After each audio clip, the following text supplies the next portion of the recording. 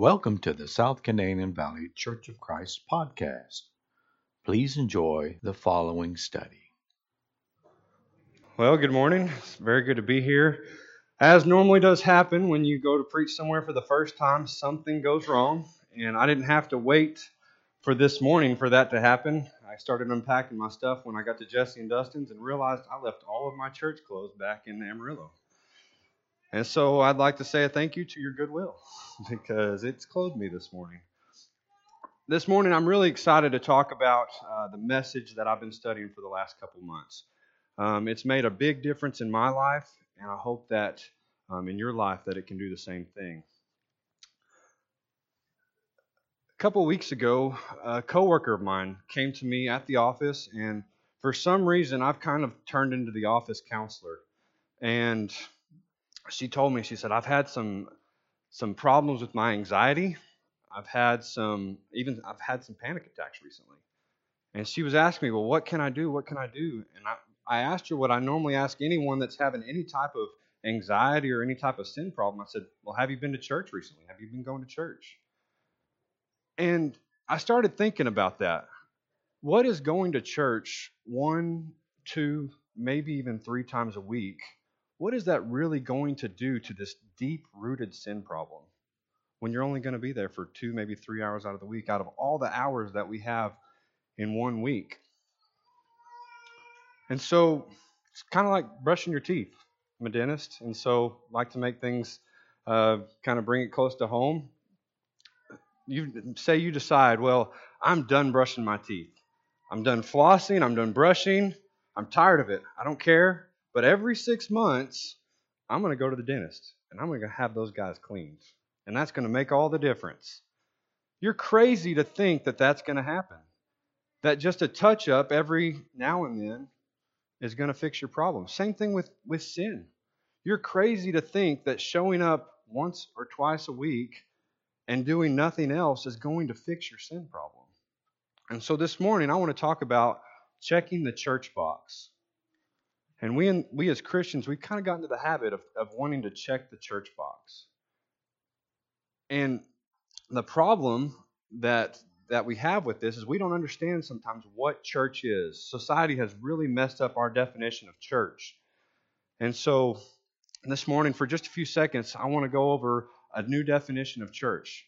A lot of times we get confused between what the assembly is versus what a church service truly is, or what being a part of the community of the church really is.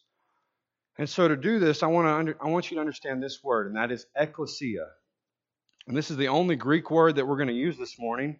And I don't want to make it complicated because it's a really simple word to understand.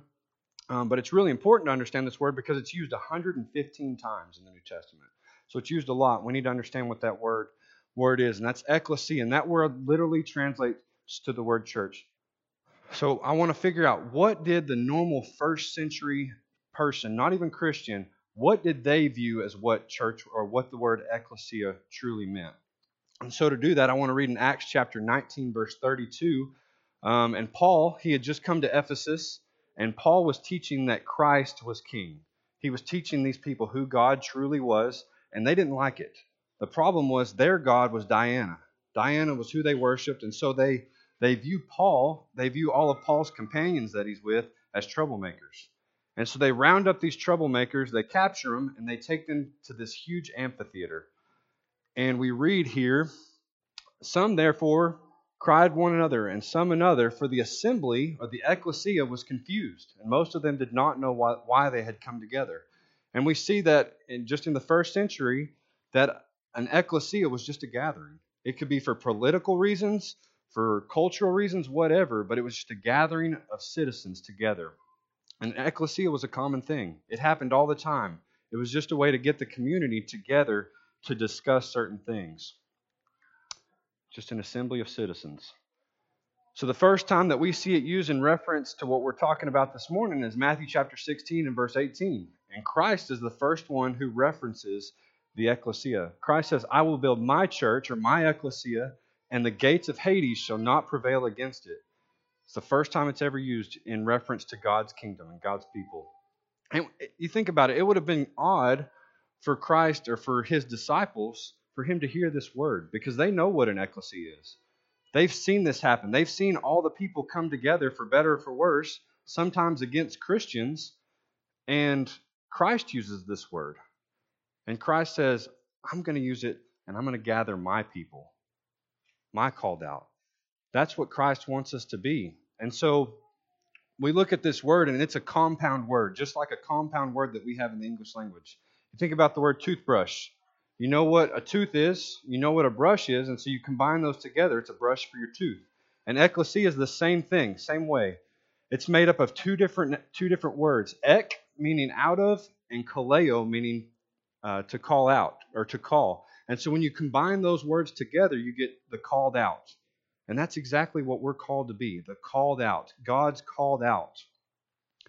And so we read here in 1 Peter chapter 2, verse 9, but you are a chosen generation, a royal priesthood, a holy nation, his own special people, that you may proclaim the praises of him who called, there's that word kaleo, you out of ek, darkness, into his marvelous light. And so there's those two root words together. That's what we as the church are. That's what God's people are. We're the called out. We're called out of darkness. We're called into his marvelous light. And so we're the community of God's people. That's what the church is. Acts 2:47, praising God and having favor with all the people. And the Lord added to the church, or the ecclesia, daily those who were being saved. Romans 16, verse 5, likewise, greet the church, the ecclesia that's in their house. Greet my beloved Epaenetus, who is the firstfruits of Achaia to Christ. And so we see that this church that we're talking about, it's invisible. It's not tangible because it's spiritual. It's the community of believers. It includes only the saved, and that's something that's really important to understand. The community of God's people is only God's saved people. And that's different than the assembly of God's people. A lot of times when we hear about the church, we think about the assembly of God's people. And it's used in reference to that in 1 Corinthians chapter 14, verse 28. But if there is no interpreter, let him keep silent in church or in ecclesia, and let him speak to himself and to God. And so this is what I'll call the visible church. It's the physical assembling together at a building or at a house or at a temple. And it can be seen as a gathering of people. The difference between this visible church versus the invisible church is this visible church includes people that aren't saved. It includes the saved and the not saved. And so when we compare the visible church versus the invisible church, when you say, I'm going to church tomorrow, what you really mean is, I'm going to the assembly of the church tomorrow. I'm going to the gathering of the people, the visible church, where there's unsaved people, where there's saved people. Another question sometimes someone asks you, well, where do you go to church? And to the first century Christian, that would be a really odd question. It wouldn't happen because that wasn't a thing. There was no division in church. Buildings of worship were not a thing, or weren't called churches until around 500 AD. So somewhere around 500 years after Christ died is when buildings started to be called churches. And so we may call this building a church, but what we really mean is this is the church. The people are the church.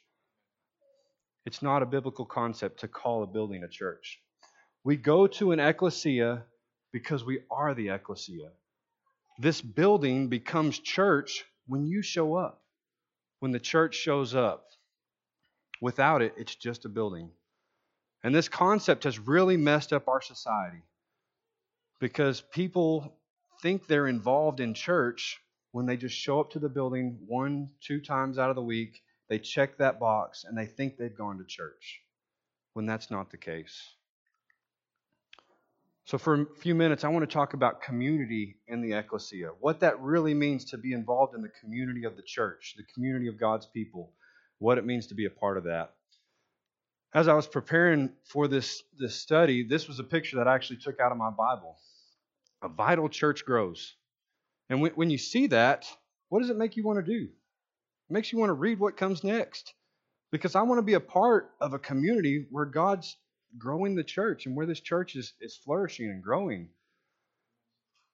And so Peter, right before this, he just finished his sermon on the day of Pentecost, or on the day of Pentecost, talking about Christ and who Christ truly was. And we read in Acts chapter 2, verse 40, he says, "And with many other words he testified and exhorted them, saying, Be saved from this perverse generation.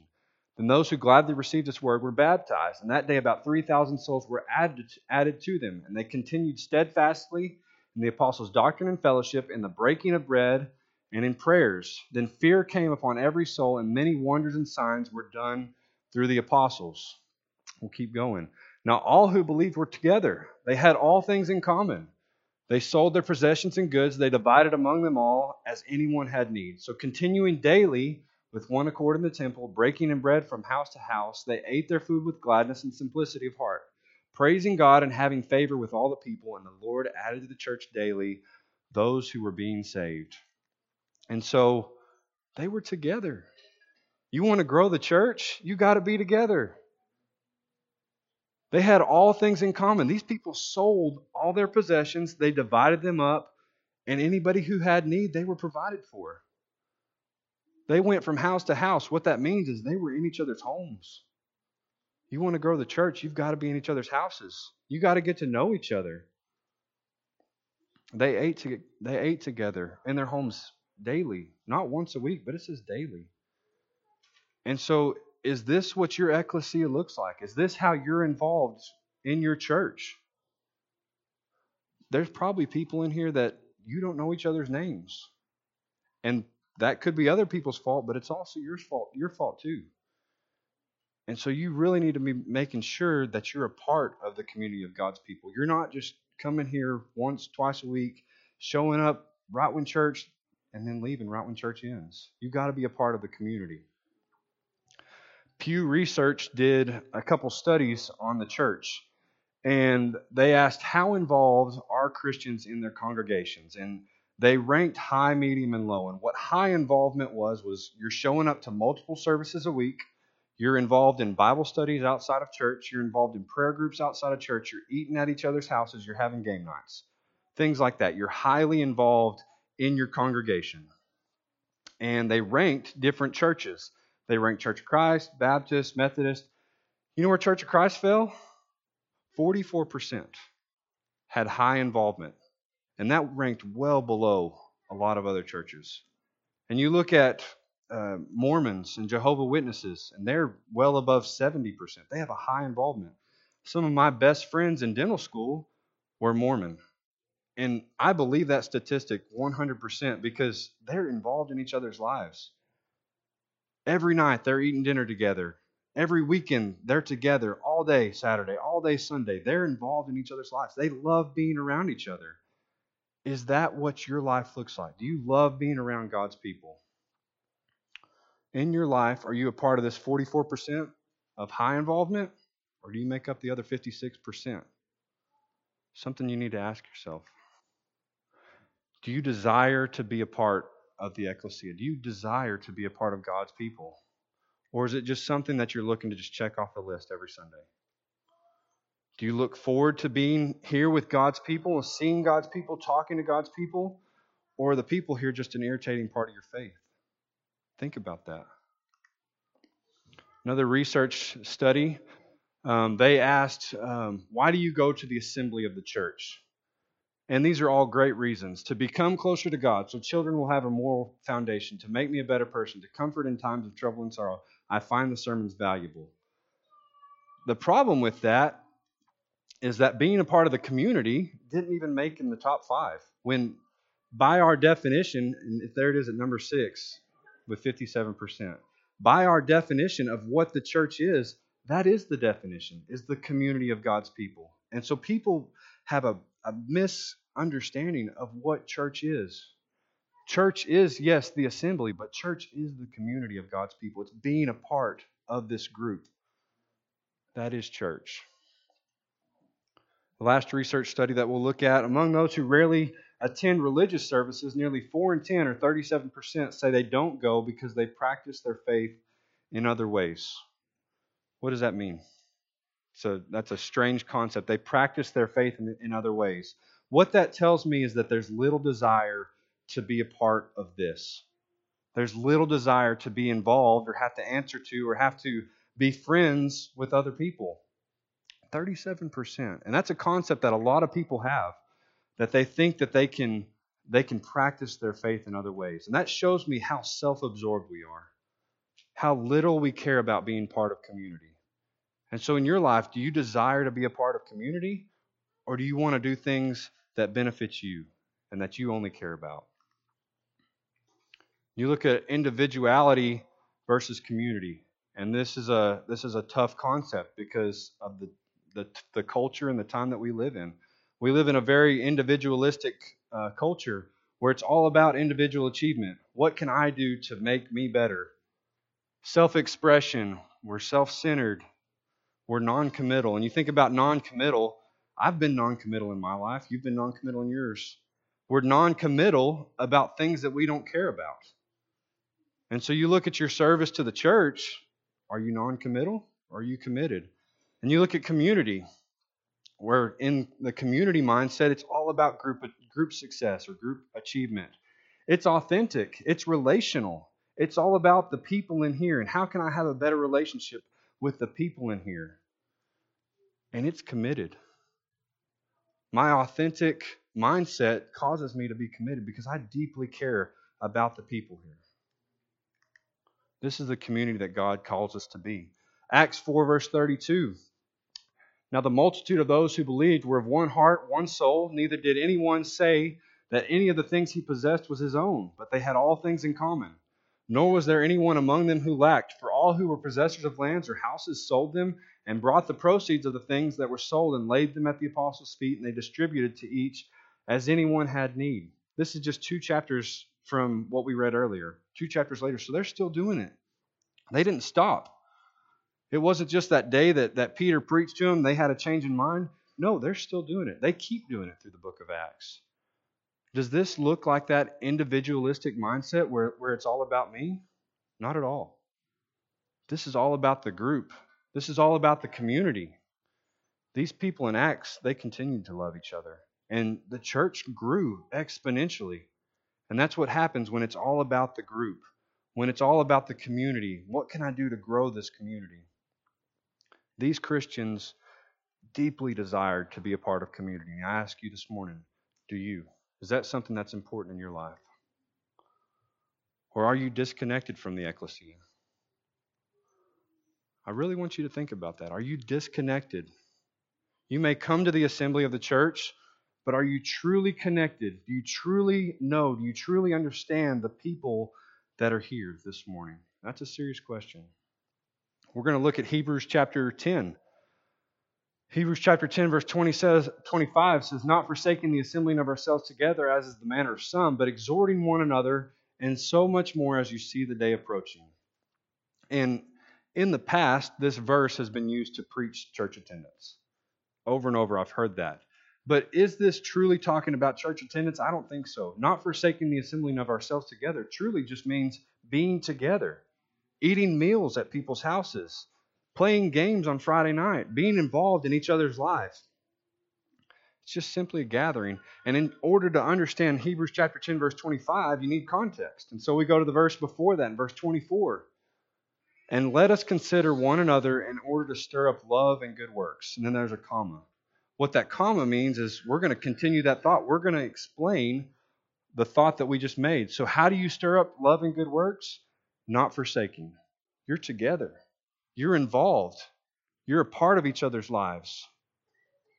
And I'm not trying to say that church attendance isn't important by this. I'm actually saying the exact opposite. It's so important. But we need to raise the bar. We need to raise the bar because we set the bar at church attendance is what makes you a good Christian. You just need to check that church box, and that's what does it for you. When that's not the case, we need to raise the bar higher. Yes, you need to show up to church, but you need to show up to all the other things. You need to have people over. You need to be in each other's lives, know what everybody's going through so you can help them and they can help you.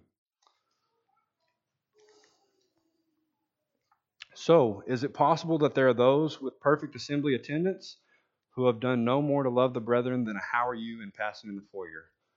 What did I say when I walked in first this morning? How are you? It's just a habit. And you probably did the same thing. Hey, how's it going? When truly, when you're part of the community, when you understand what church is, it's not how are you, it's how are you doing? How's your Christian life looking? It's involved, it's deeply connected, it's not superficial in anything. Is it possible that there are those who have perfect assembly attendance but never see or talk to their Christian family outside the building? If that's the case, you're not doing church right. And so you really need to think about those questions. They're very serious things.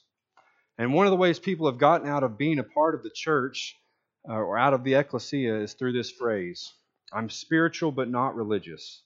And you've probably heard people say this before. It's something that probably 10 years ago, the last 5 to 10 years, really started to become a pretty popular saying, I'm spiritual but not religious.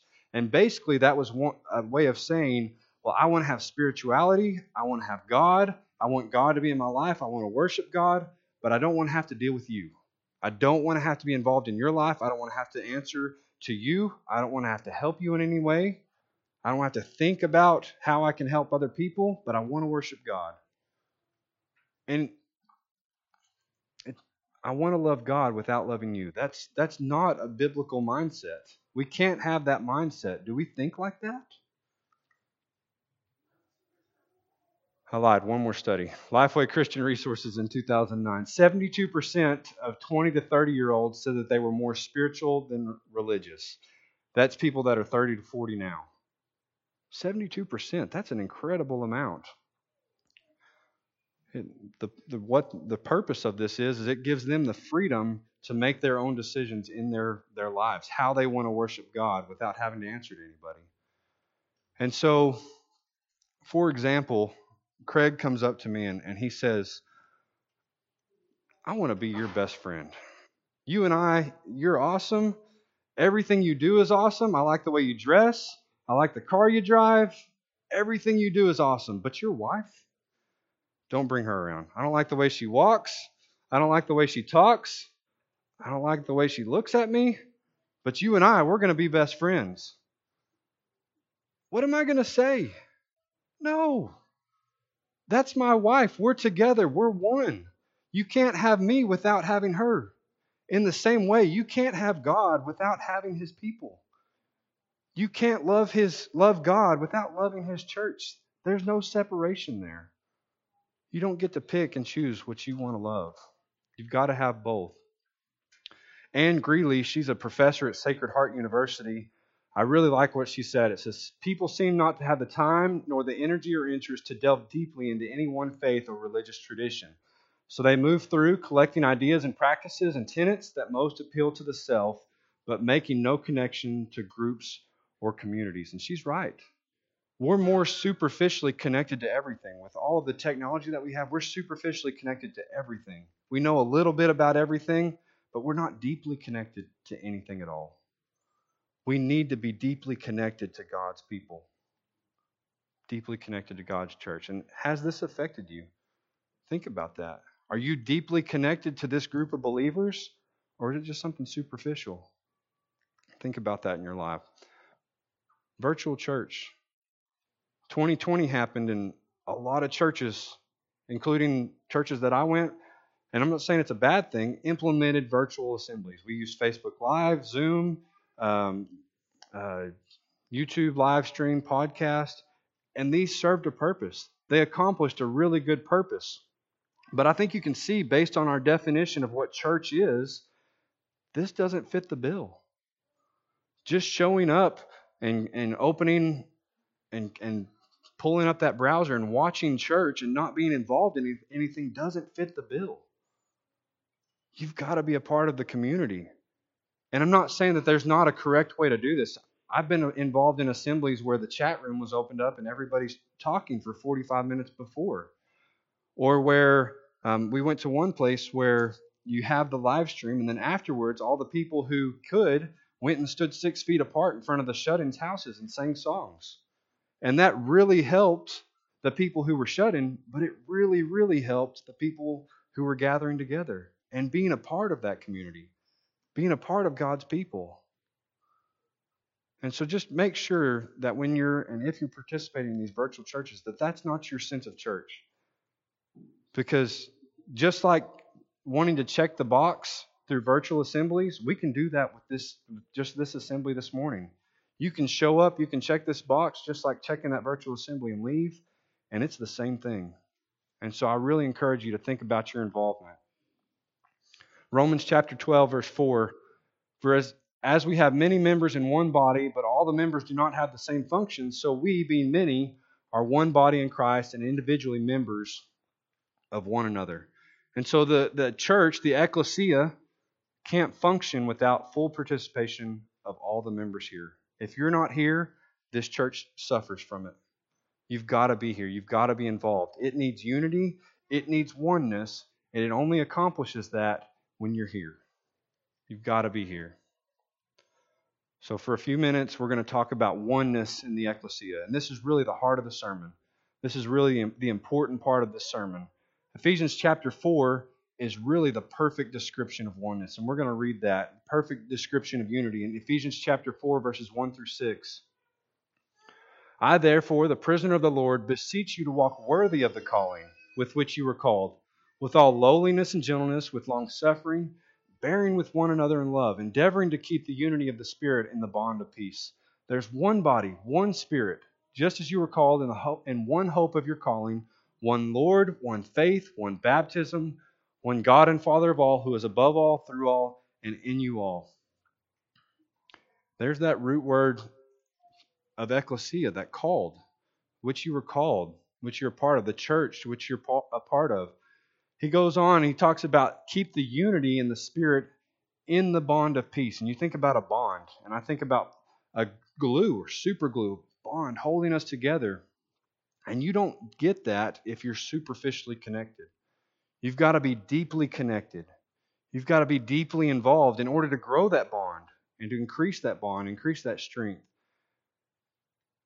And just like every other New Testament church that we read of had multiple backgrounds, people that were Jews, people that were Gentiles, they had to come together. They had to have unity. And you don't experience this if you're not together, if you don't come together. So we're going to talk about unity through diversity. And we read this morning earlier in our reading 1 Corinthians chapter 12. And the first 11 verses, like we read, were all about the Spirit came and the Spirit gave out gifts. Gave out gifts to you and you and you and you. And not that you would only use your gift and that you would only use your gift and you would only use your gift individually, but that you would use your gift and you would use your gift and you would use your gift collectively. And the church can grow because everyone's not selfish with their gift, but everyone's growing together because we're all using our different gifts, and it benefits everyone.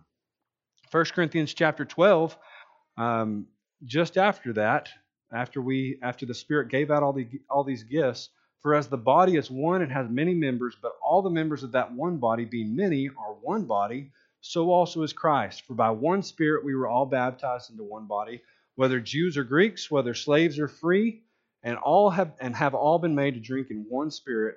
For in fact, the body is not one member, but many. And so we see that the Spirit of God is about building a family and creating this family and creating this bond of peace through diversity, through all these different gifts that you've been given. You think about Jews and Greeks. These people hated each other. The Jews just wanted to keep living the life that they had always lived. And here come these Greeks. They come into this region and disrupt their way of life and infiltrate their way of life through their taxes and everything.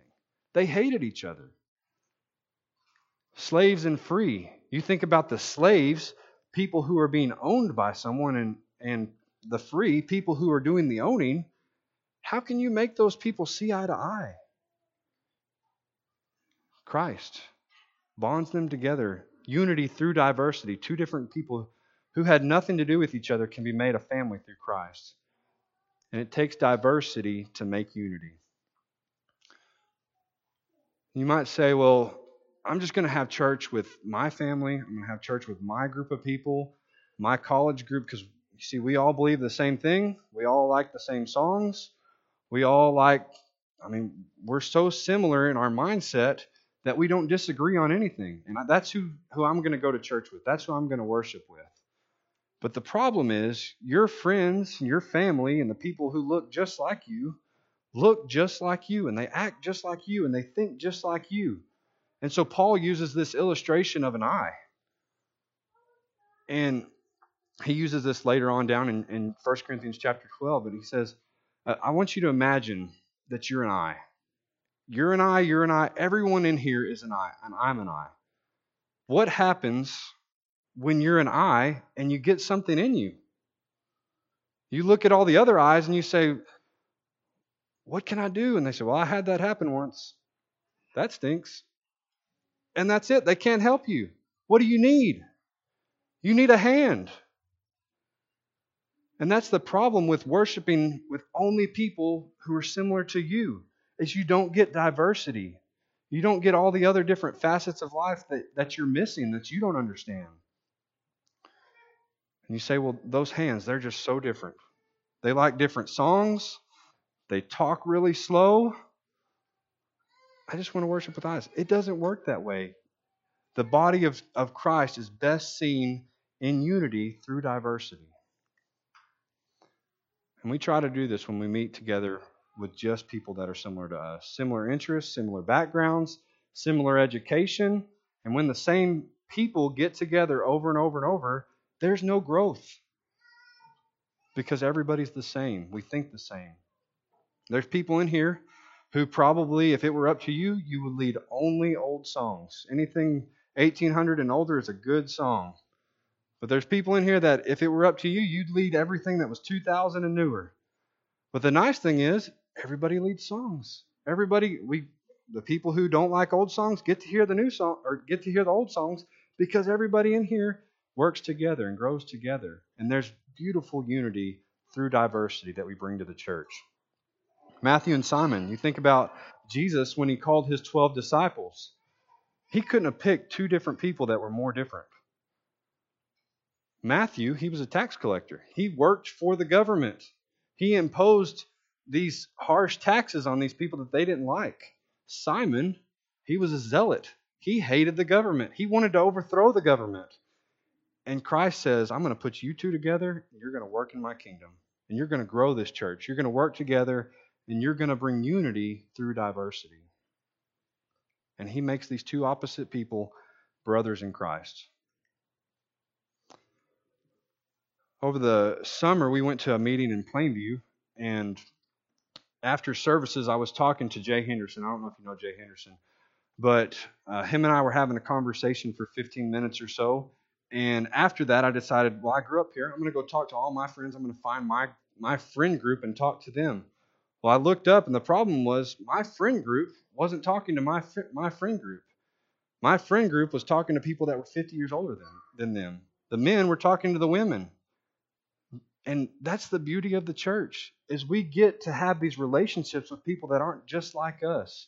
And that's what causes the church to grow. There's oneness when people of different generations, different backgrounds, different ethnicities can come together and worship together and create growth for the church. So about a year ago, my granddad passed away. And at my granddad's funeral, this man came up to my family, and he was crying his eyes out. I mean, tears flowing down. And this man was Hispanic. He was mid-30s. He had tattoos rolling down his arms. This man apparently was my granddad's close friend. We didn't know these guys even knew each other. But come to find out, my granddad had been taking him to his AA meetings for the last year. And they had become really close friends. And this was a Christian. This was my granddad's closest friend. These men looked nothing like each other. They couldn't have been more opposite. Their ethnicity was different. Their age was different. Their background was totally different. Their problems, their sin problems were completely different. But they were one in the church. The church benefited. Each of these men benefited because of their relationship together and in Christ. And you can see how God can bring people together through his gospel. As we wrap up, I think about the Screwtape Letters. And I don't know if you've ever read the Screwtape Letters, but it was a project that I read back in 8th grade. It's a book by C.S. Lewis. And what the Screwtape Letters are is Screwtape is an older devil. And Screwtape is trying to teach his younger nephew Devil how to get this Christian to leave the church. And he's trying to mess with this Christian or this patient and cause him to leave the church early because he's just become a member. And so Screwtape writes to his nephew and he says, I note with grave displeasure that your patient has become a Christian. But there's no need to despair. Hundreds of these adult converts have been reclaimed after a brief sojourn in the enemy's camp and are now with us. All the habits of the patient, both mental and bodily, are still in our favor. And he goes on to say, you want this man to leave the church? You want this man to leave Christianity? You get him to start nitpicking on all the different ways that everybody's different in the church that he goes to. You get him to fixate on all the problems, how you're different, and that man's going to leave. You want to create havoc for this church? You start nitpicking. You become disinterested. You start just checking a box and not being involved. That's going to create havoc for this church. For this church to grow, you've got to become completely committed. You've got to be involved. You've got to love the people here. You've got to be committed. And you want to know what creates a thriving church? 1 Peter 4, 8 through 10. Above all things have fervent love for one another, for love will cover a multitude of sins. Be hospitable to one another without grumbling. As each one has received a gift, minister it to one another, as good stewards of the manifold grace of God. When you have fervent love for each other, when you want to be around each other, when you desire to be around each other, the church is going to thrive. The church is going to grow. And as we wrap up, I want to mention a few practical things that you can do to help this, to help the church grow, to be involved. Have others over for dinner. And when I say others, we generally have the same people over and over and over because we get comfortable. When we have people over, we have good conversation, so let's do it again. Have other people over, people that you don't normally have dinner with, have them over to your house instead. Say yes. It's hard to get repeatedly told no. And you know what's going to happen? They're going to quit asking. Sometimes it's inconvenient when someone asks you to come over. You've got things to do. You've got family things to do. Sometimes it takes sacrifice. And so sacrifice to deepen your connection, deepen your bond to this church, to this ecclesia. Be early to the assembly. I've been a visitor at a lot of places, and we went up to Alaska last week, and we went to some church services there. It's hard to enjoy being at a church service when no one even says hi to you as you walk in. When you walk straight from the back door and sit in a pew and no one even acknowledges you're there. Be that person. Be here early so you can be that person. Enjoy meeting new people. Enjoy growing this church and being involved. Be early to the assembly. Stay late at the assembly. Some of the best conversations have been had after church services sometimes. Sometimes that makes for a really late evening. Sometimes you have to sacrifice some sleep on Wednesday nights to do that. Just make the sacrifice. Plan an activity. You might say, well, our church never does anything. I know that's not the case here. Our church never does anything. We're never involved in anything. Plan something then. Don't just complain about it. Be an active participant. Sometimes it just needs planning. The same people who plan stuff are generally the same people that plan stuff. Sometimes it takes jumping out of your comfort zone and doing something that you're not used to doing. There have been a lot of church camping trips that I've been on. I've greatly enjoyed these camping trips. I've learned a lot about people when you spend 3-4 days with people. Sometimes a camping trip is what you need to do. Sometimes a food pantry, clothing drive, whatever it is. Plan it. Make it happen. Be a member of the ecclesia. Be a member of God's church. Be a member of the community of God's people. Don't miss what God has available and has made available to us through Christ. But to do that, you've got to be a part of the church. You've got to be a part of the ecclesia. You've got to be a part of the invisible church that's made up of the saved people. We read this verse earlier, 1 Peter 2, verse 9, but you are a chosen generation, a royal priesthood, a holy nation, his own special people, that you may proclaim the praises of him who called you out of darkness into his marvelous light. You've got to be out of darkness. You've got to be in the light. You've got to be saved to be the called out. God's calling you out. God wants you to be a part of this. God wants you to be a member of this community. He's wanting you to do that. Christ lived. Christ died. Christ was resurrected. All so that we could be a part of this thing He called the church. And this morning, we're going to offer an invitation. We want you to be a part of this community. This morning, if you desire to be a part of that community, you want to take the simple steps that it takes to be a part of this, you want to be baptized, we would love to help you with that. We're going to offer an invitation right now for anyone that has a need. Won't you come while we stand and sing? Thank you so much for listening to this podcast. For further information about our church, please go to normanchurch.com, normanchurch.com, normanchurch.com.